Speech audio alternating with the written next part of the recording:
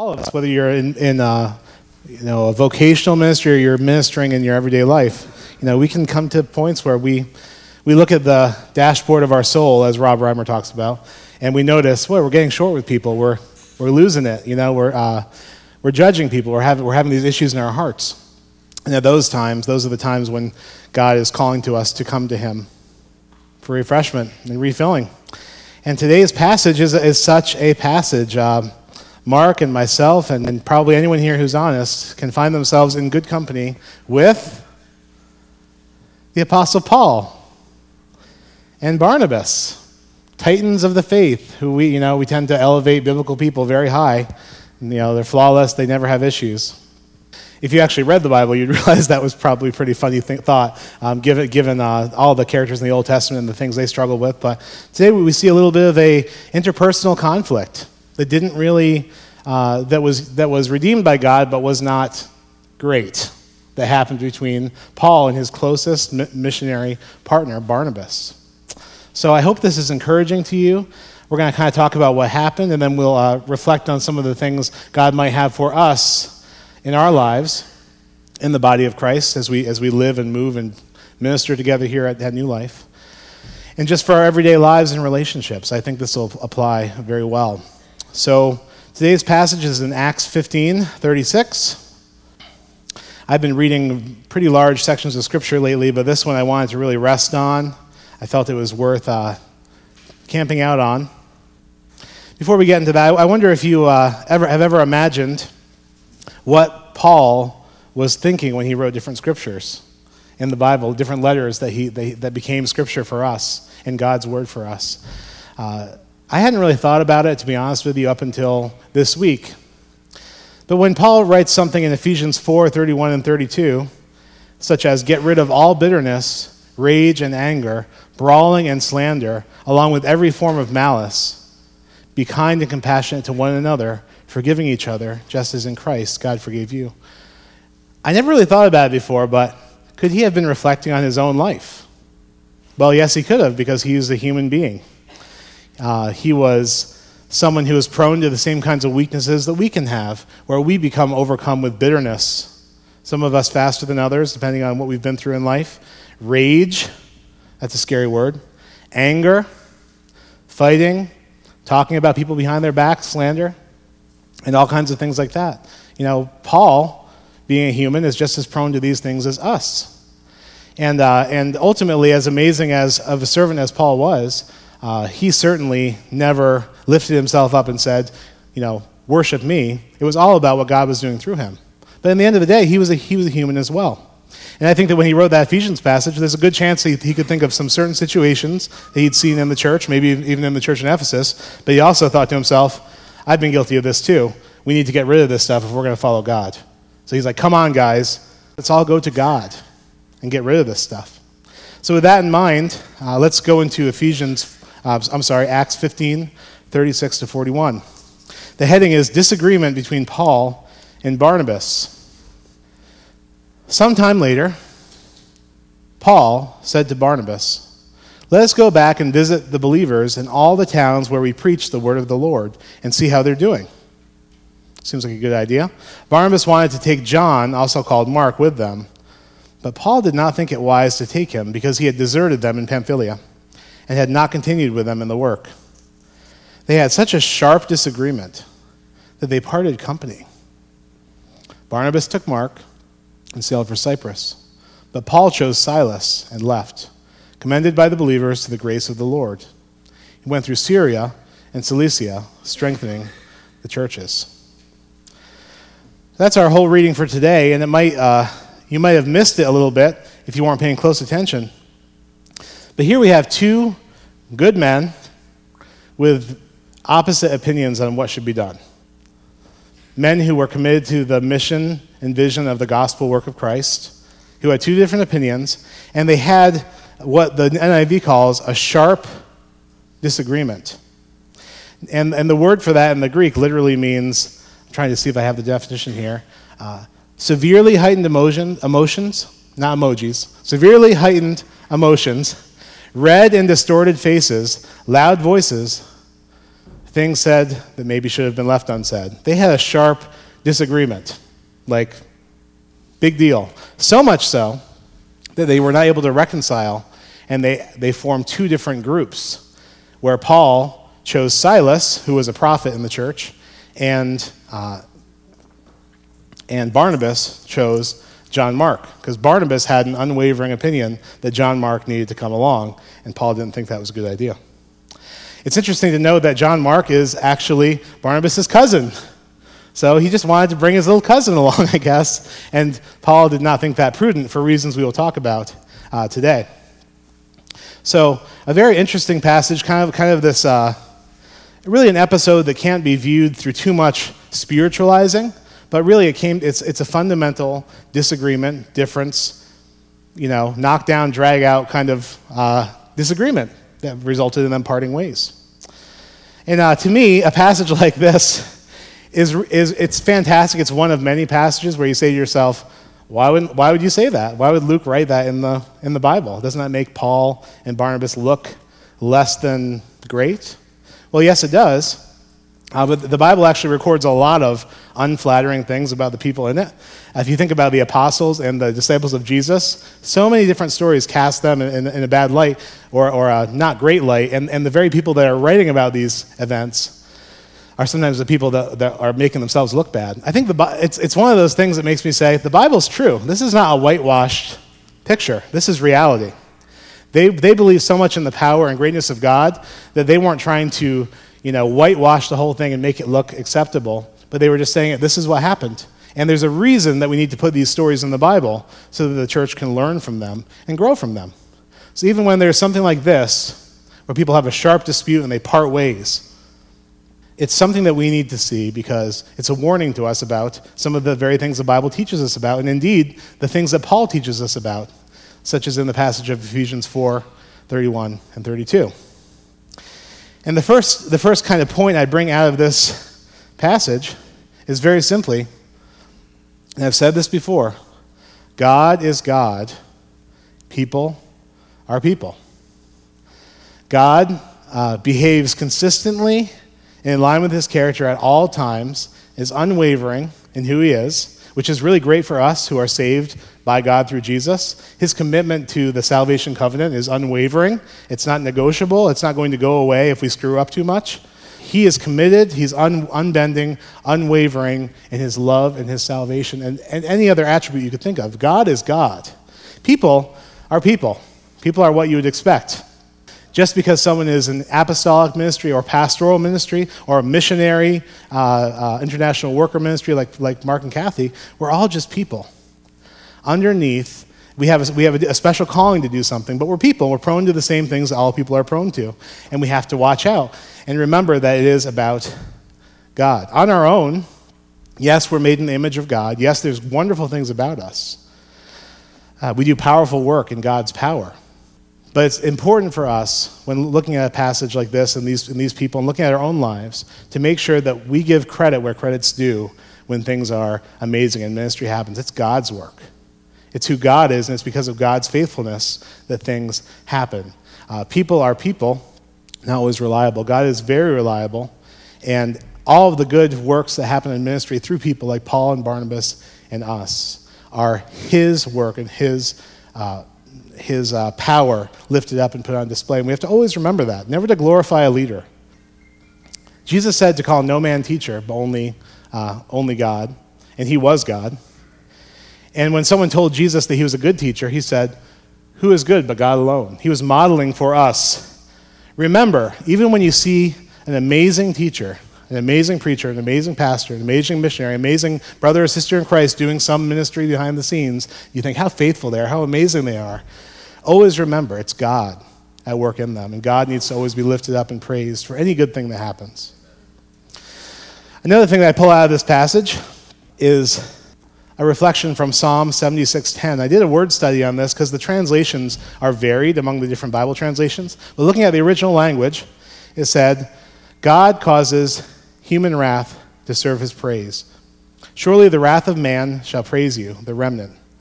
The remnant of wrath you will put on like a belt. The amazing thing about God is that even in these very broken situations where fellowship is broken, where things don't go as they should, God can redeem even those things and use them for his glory and his praise, because God is sovereign and all-powerful. God takes our sin and our brokenness and the dark part of our humanity that behaves poorly, and he can turn it into good, which is good news.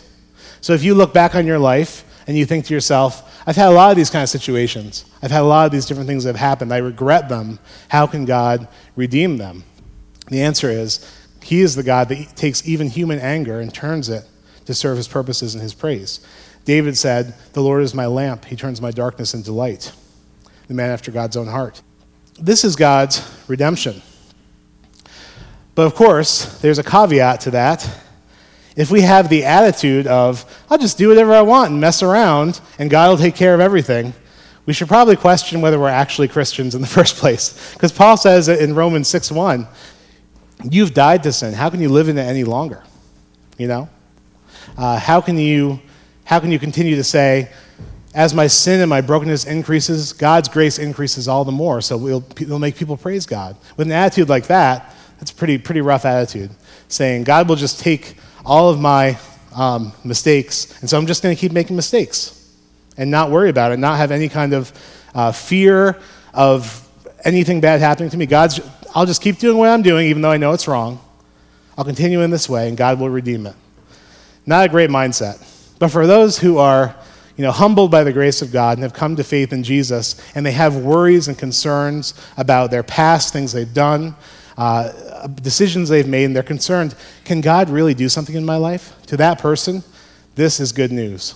God turns our darkness into light. God can make even human anger serve his purposes. However, we must continue to keep a tight rein on these things, which is what the Bible teaches us and what the Holy Spirit teaches us. We need to work on these things God points to in our lives, like we talked about last week. The things the Holy Spirit points to, and keep working on them. But we can be comforted by knowing that God does redeem. And the redemption of God in this passage is pretty remarkable. God's sovereignty, the idea that he is in control of all things. Through this sharp dispute, through this display of kind of broken relationship, God took one missionary team and made two, which is amazing.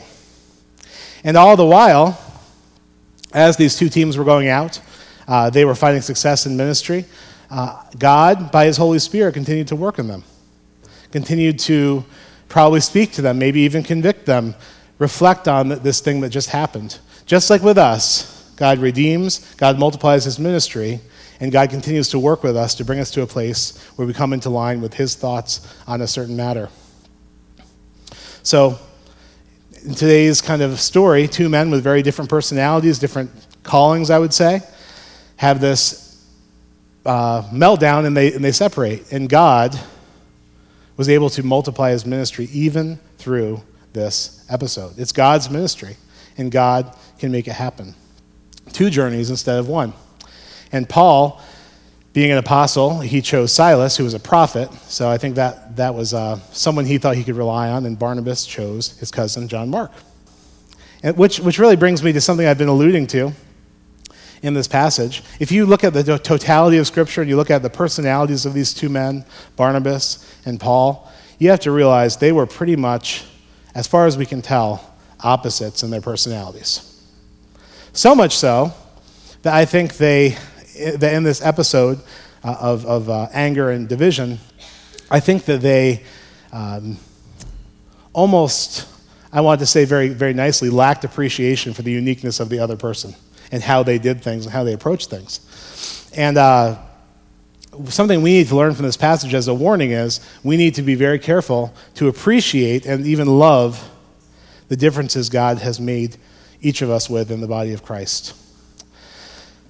It's okay to be irritated by the personality attributes or even the callings of other people in the body of Christ, but we must humbly submit to the King at the end of the day and recognize not only the value of a person's unique gifting and calling, but also recognize that God, over and above that, in his sovereign purposes, has made them that way for a reason. So there are people that are just opposite of you in your life and in your ministry that you think to yourself, if we're both on the same mission together, how can we think so differently about things? How can we have such a different approach? And the answer is because God has created all these different types of people in order to get the job done. And if we look at Barnabas in the totality of the scripture, his nickname was Son of Encouragement. Son of Encouragement. So what does that bring to mind? Would you want to have him to your barbecue? Yeah? Yeah. He's Son of Encouragement. I mean, he's the kind of person you'd want to have around when you were having a bad day, when things were going poorly, because he'd be sure to encourage you. Barnabas had a pastor's heart. And it's very clear to me, and many commentators I've read, that he put a strong focus on people, individuals, and on relationship. He was and he was people-oriented. He was a pastor. He's the kind of guy that would be happy pastoring a church over a long period of time and find fulfillment in that, in the journey with people. Barnabas, in fact, is the reason that Paul got launched into ministry. Barnabas took a person-centered approach, and when Paul was thought by the disciples to be, unchristian or someone who was just trying to come in and ruin the church, or when he had his dramatic conversion, it was Barnabas who said, give this guy a chance. He's got it. He's called by God. Barnabas is really the reason that Paul was able to get credibility in order to be in the ministry, because he took this approach of, give the guy grace, give him time. He's gifted, I assure you. He's someone that we can trust. So really, this person-centered approach that I think caused this division between Barnabas and Paul was actually, ironically, I think, the very thing that got Paul into the ministry in the first place, and something that I'm sure that was not lost on Barnabas as he thought about what was going on here. So that's Barnabas, very encouraging. And, Paul did not want to take John Mark with them, Barnabas' cousin, with them, because during the encounter with Bar Jesus, do you remember this story a couple weeks ago, when they basically had a demonic power encounter, and after that whole thing with the magician and the dark powers of the world, Mark left in Pamphylia, apparently unexpectedly. And so Paul was saying, I don't think we should bring him with us because he deserted us. That was his interpretation. He deserted us, and he shouldn't be brought back. But apparently, Barnabas had a different perspective. Barnabas thought to himself, as a pastor heart, just like he did with Paul in the beginning of Paul's ministry, it's my cousin. He was young. He'd never been, around this kind of spiritual warfare stuff. It scared him, but I know that if we just give him another chance, he can do this. Let's give him a chance. Let's bring him with us. And for Barnabas, it became a non-negotiable. This is what we need to do. This is what God would have us to do. That was Barnabas. So to appreciate how this conflict erupted, you have to understand how Paul was different from Barnabas. Paul had a very mission, task-oriented perspective in ministry. It wasn't people. He loved people very much, but it wasn't primarily people-centered. Paul was not the kind of person that would be a pastor at a local church for the rest of his life and find fulfillment. He was always going to new places, looking for the next mountain to climb. Very much a entrepreneur, and he was still very pastoral in the sense of his love for people, but he was always moving, and he was primarily task-oriented. So when Paul and Barnabas got together and they were making decisions about what their ministry team would look like, Barnabas, as a pastor, person-centered kind of guy, says, let's give John Mark a chance, just like I gave you a chance back in the day. And Paul says, we can't rely on him. I need someone who will help me fulfill the mission that is unwavering and is going to be proficient and is not going to flake out on us, because we have to get this mission done. And Barnabas is like, it'll probably be fine. I mean, he's a great guy, So this is the issue that they sort of had. Just a different approach, a different personality, a different type of calling, and it brought them into sharp conflict. And to tell you the truth, I think Paul, I'm just hypothesizing here, but Paul, we read a couple of weeks ago about how Peter along with Barnabas, even after they knew that Gentiles, non-Jews, were part of the covenant now, when they came to a certain place, they stopped eating with non-Jews.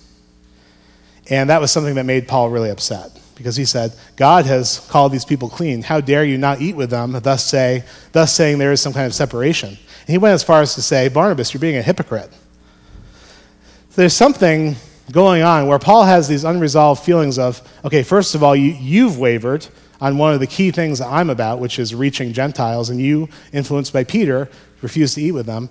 Second, John Mark flaked out on us when we were having this demonic power encounter thing happening. I need people I can rely on for the mission. This is not going to work. So you can see what's happened here. Two different personalities, two different ways of doing things, two different callings brought them into this sharp dispute, and they separated. For Paul, it was all about getting the mission done, and competence was king. For Barnabas, it was all about helping individuals be pastored along so that they could be a part of what God was doing. Both not incorrect perspectives, but very different. So here's something to reflect on in all humility this morning as we look at this passage. God has a purpose and a plan to use people that are completely different from one another to accomplish his kingdom ministry. God is the only person who is both individual person-focused and mission-focused, task-focused at the same time. God is always achieving his mission in Jerusalem, Judea, and to the ends of the earth all the time, and he's always on that mission. And people like you and me, in our moments of doubt, we think to ourselves, how can God, who's the sovereign controller of all things, and is on mission in the world, and he's worried about all these different things that are happening and concerned, how can he focus on me as an individual? But he does. That's who God is. He's both person-centered, individual-centered, and he's like task mission-centered at the same time because he's God. He does all things well. He does all things at the same time. He's just as concerned about an individual that's overlooked in Saratoga as he is an individual that's overlooked in Bosnia or any other part of the world. And he's also, at the same time, sovereignly pushing his mission forward and bringing the church into its fullness globally. And he's working on summing up everything in the whole world underneath the lordship of Christ, an ongoing mission that will someday find its fulfillment when Christ comes back as the king. But God is always focusing on us and the mission at the same time, but people not so much. God provides all different types of personalities, and here we've just looked at two personalities in ministry. He's provided so many different types of people because no one person can hold all of that in themselves.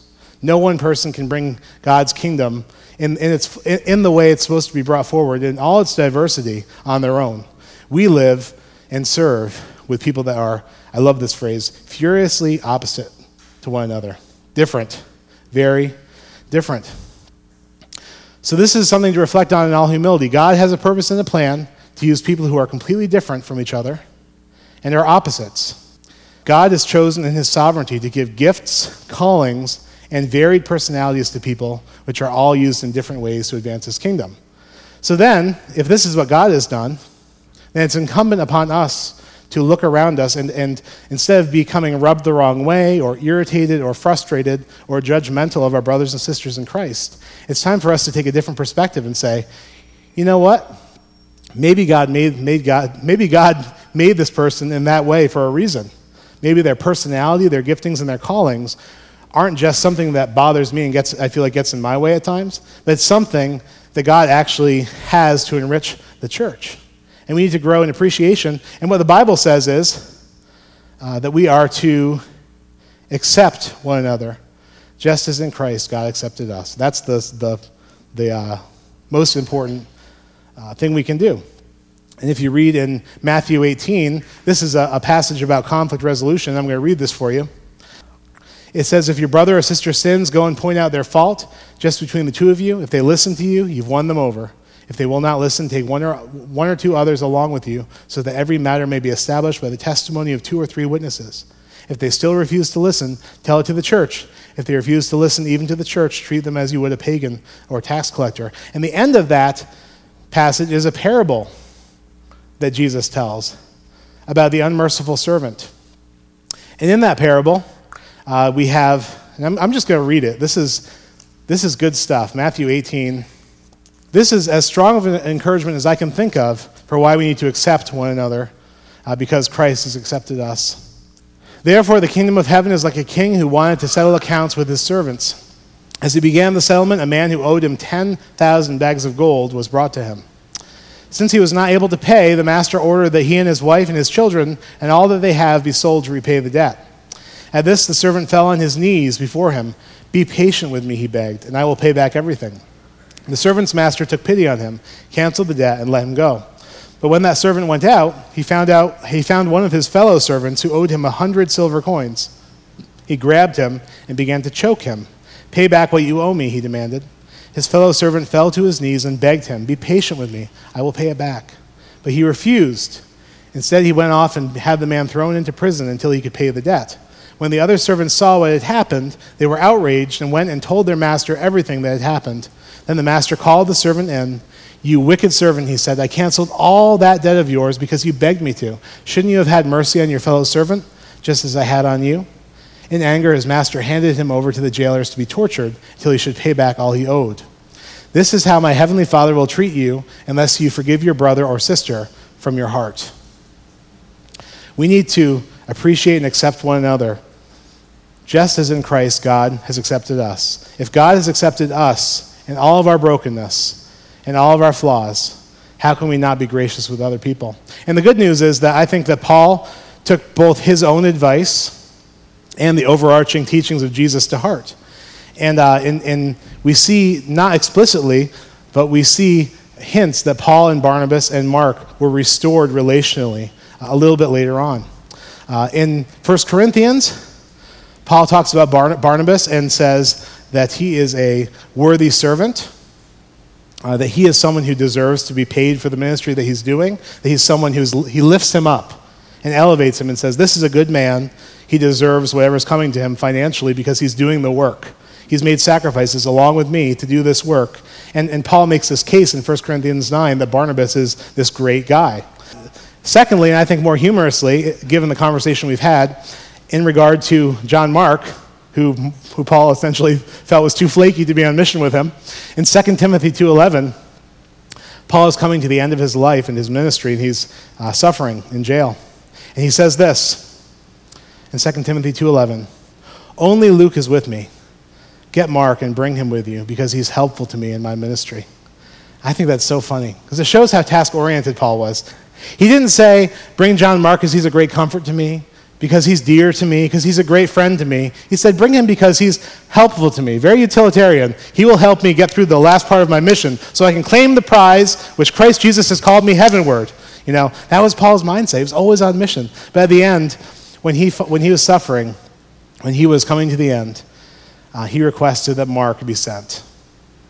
Isn't that sweet? And with both Barnabas, we don't hear much about Barnabas in the rest of the New Testament. We don't hear much about these guys, but Mark went on to write one of the Gospels in which he talks about spiritual warfare, binding the strong man very clearly. Apparently, just like Barnabas thought, he was able to mature and grow and become the person God called him to be. But if you think about this story and how interrelated all these different parts are, it's good to know there was reconciliation. But it's also interesting to note that without each other, none of these people would have become what they became. Paul wouldn't have become authenticated as an apostle, as someone who was an authentic Christian, without Barnabas, someone who had some sway, basically commending him to the believers. Mark wouldn't have become who he was as a man who was very versed in spiritual warfare and understood the demonic and spiritual realm. Even so, he wrote about a lot of that in his book. If it weren't for Barnabas giving him a chance from his pastor's heart. And none of that would have happened, I guess, if this dispute hadn't happened. So as much as this dispute displays brokenness in God's sovereignty, he did great things through it. And I think this is something we can take away from this, that God is always working, even with people that are furiously opposite to one another in personality, gifting, and calling. Each part of the body is needed. No part should say to another, I don't need you. Every part, as different as they might be, is needed by God. And God can take our greatest brokenness, which we should avoid coming to, as in this situation, and he turns that into light. and uses it to multiply the ministry. So as the worship band comes forward to lead us in a closing song, we have not the end of the sermon, but the final thoughts, because this was a relational problem. This is Jerry Springer. You kind of get it? Final thoughts. Number one, love God. No one is truly good but God alone, and people are people. Always remember that. Worship and love God. 2, love and appreciate people who are very, very different from you, understanding and valuing their worth in God's kingdom. God made them that way for a purpose, and God accepts you, so you must accept them. 3, recognize that God can take a terrible situation and use it for good. God is a redeemer. God can make even human wrath serve his praise. And finally, humble yourself, get over yourself, and submit to the King through following steps to reconciliation, which God commands us to do when you hold bad things in your heart towards another person in the body of Christ. And the God who we all serve and praise will work out all the details in his sovereignty. Please join us talking about the love of God, which is stronger than human wrath, stronger than our sin, that overcomes in our lives.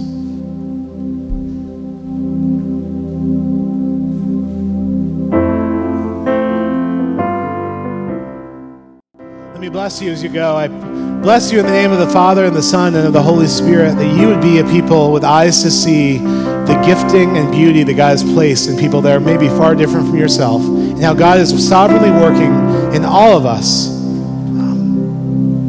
as diverse as we are, to bring about his kingdom purposes. May we grow in grace. May we show mercy. May we be a people of love and acceptance. In Jesus' name, amen. You are dismissed. Go and be the church.